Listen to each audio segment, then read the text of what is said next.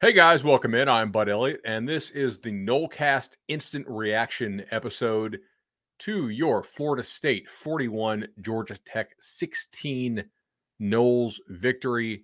Game goes over. Noles cover. Overall, I think pretty pleasing day. Not without some frustrations, but I don't think that was Florida State's A game, and yet they still beat a conference foe by 25 points. This will not be the longest episode that we have ever done. And by we, I mean me. But really, this played out almost exactly like we told y'all it probably would in the preview. So, Georgia Tech came out and it played hard. It does have some difference makers on defense. Ultimately, though, not enough of them. And they do allow some explosive plays in the run game, not as many in the pass game typically, and yet Florida State ripped them in this game. First half, 360 yards. Now only 24 points. I'll get to that in a minute. But on the other side of the ball, Georgia Tech only had 24 first half yards, and that's just really not going to get it done. 240 yards for Georgia Tech in the second half. Again, I kind of think that's situationally garbage time for the most part. They finished with 264 yards on the day. The Noles finished with 642, including 396 through the air by Jordan Travis, 246 on the ground. So, okay, what do we say here? Georgia Tech is not a good football team. They are one of the worst teams you will play all year. I think if you had like a round robin tournament of all the ACC teams right now, Georgia Tech would finish second to last. And I only put them second to last because of what happened to Boston College today, which is that they lost their quarterback Dracovic and also another offensive lineman. So I don't know if you all were kind of following that on your phone or not. Probably not, but they lost to UConn, which is pretty tough. Anyway, so let's take a look at some of these numbers. A couple things. Let's go over the goals we had, right? Comfortable win? Check. Don't get anybody seriously hurt who matters? As far as I know, check. You wanted to see positive signs out of Fabian Lovett. He came back and he played a pretty good number of snaps. Jared Verse looked pretty good. I thought the linebackers on the day looked pretty good. Secondary still a bit of an issue. There were too many open throwing lanes and open receivers for Georgia Tech, but they were not always able to capitalize on them. Jeff Sims, quarterback for the Yellow Jackets, did not go. As we told you, he probably would not because mobility is a big part of his game, and the fact that he was dinged up in the last game pretty bad, which was a continuation of a prior injury. The first kid that Georgia Tech ran out there, the Zach Gibson, really struggled. I mean, 2 of 3 for 0 yards. The other kid, Pyron, was actually not that bad. I mean, 18 of 28 for $198. Almost all in garbage time, though. The Noles didn't allow a damn thing on the ground, which I think was the real key here. You did not want Georgia Tech to rush the football against you. And indeed, even some of these numbers are misleading. The longest Georgia Tech run was a 15-yarder, I think, on third in like a 25 situation. So it's rare that you have a 15-yard run be a failure, if you will, but I do feel like that's kind of what you had there. So anyway, that's kind of what you got going on there. Defensively, I liked most of what I saw. Again, guys open in the secondary, but you had a large amount of havoc created in the Georgia Tech backfield.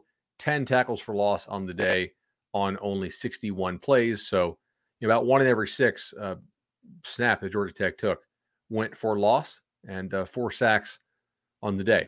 Now, offensively, he ran the ball pretty effectively. Not great, but pretty effectively. 43 for 246. You had 1 sack allowed on the day. So take that out, and you're at about 252, 253, I guess, on 42 carries. So nothing to sneeze at. Georgia Tech is an okay defensive front.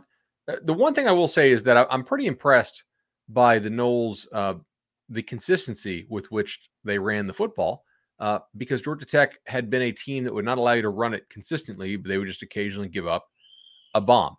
And Today, the largest run or the longest run you had was 27 yards. You had a number of runs that were in sort of that 4 to 15-yard range, and I liked seeing that.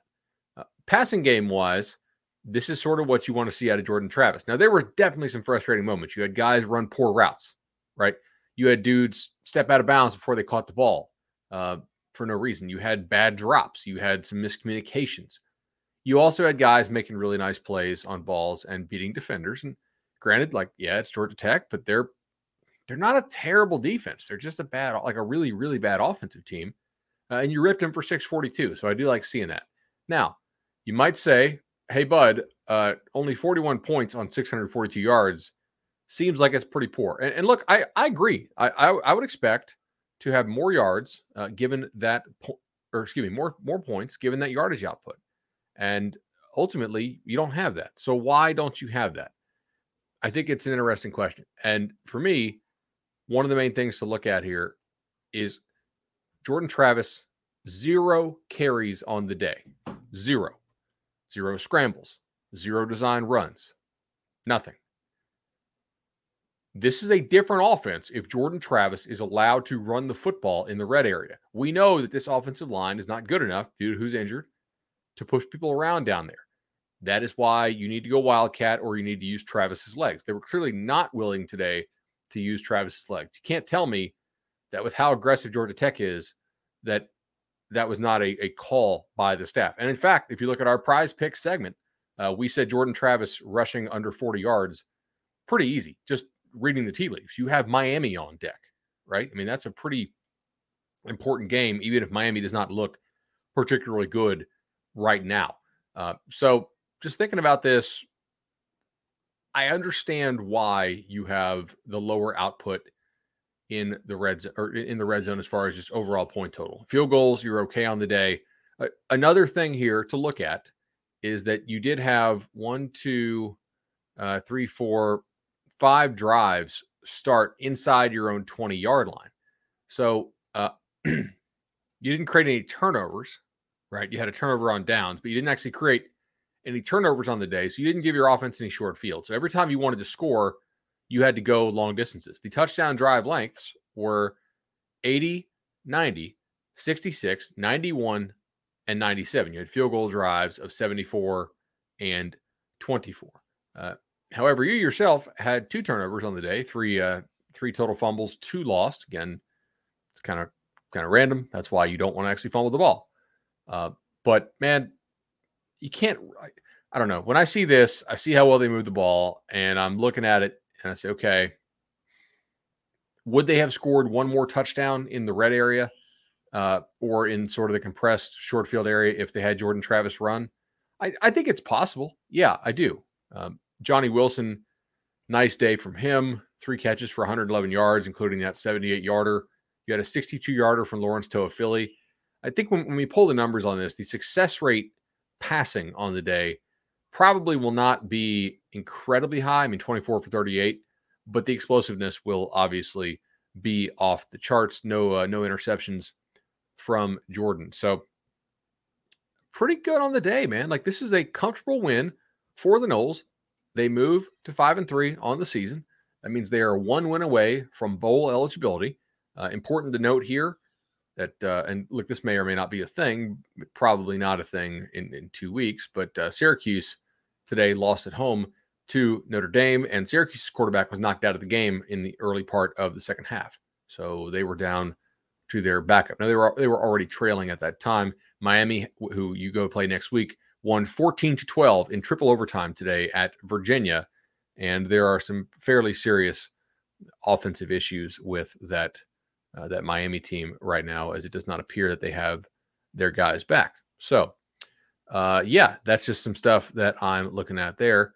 By the way, interestingly, in other ACC action, Louisville is about to be up 13-0 on Wake Forest. So, very interesting look there for the Deacs. I don't know what's going on in Louisville, but anyway, this is really all I have for this. I'm going to go back and watch it again, as I always do. 9 of 15 on third down was pretty good on your conversions.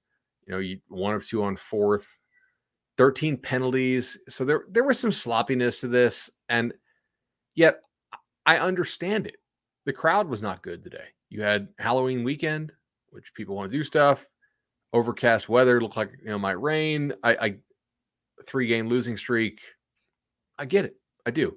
And we talk about this too. Like, teams play differently as far as your energy level in big games as opposed to small games. And in this game, I don't think FSU's energy level when it came out was quite the same as it was normally. But yet, this could have been an even bigger blowout if you don't have the fumble and a 70-yard fumble return.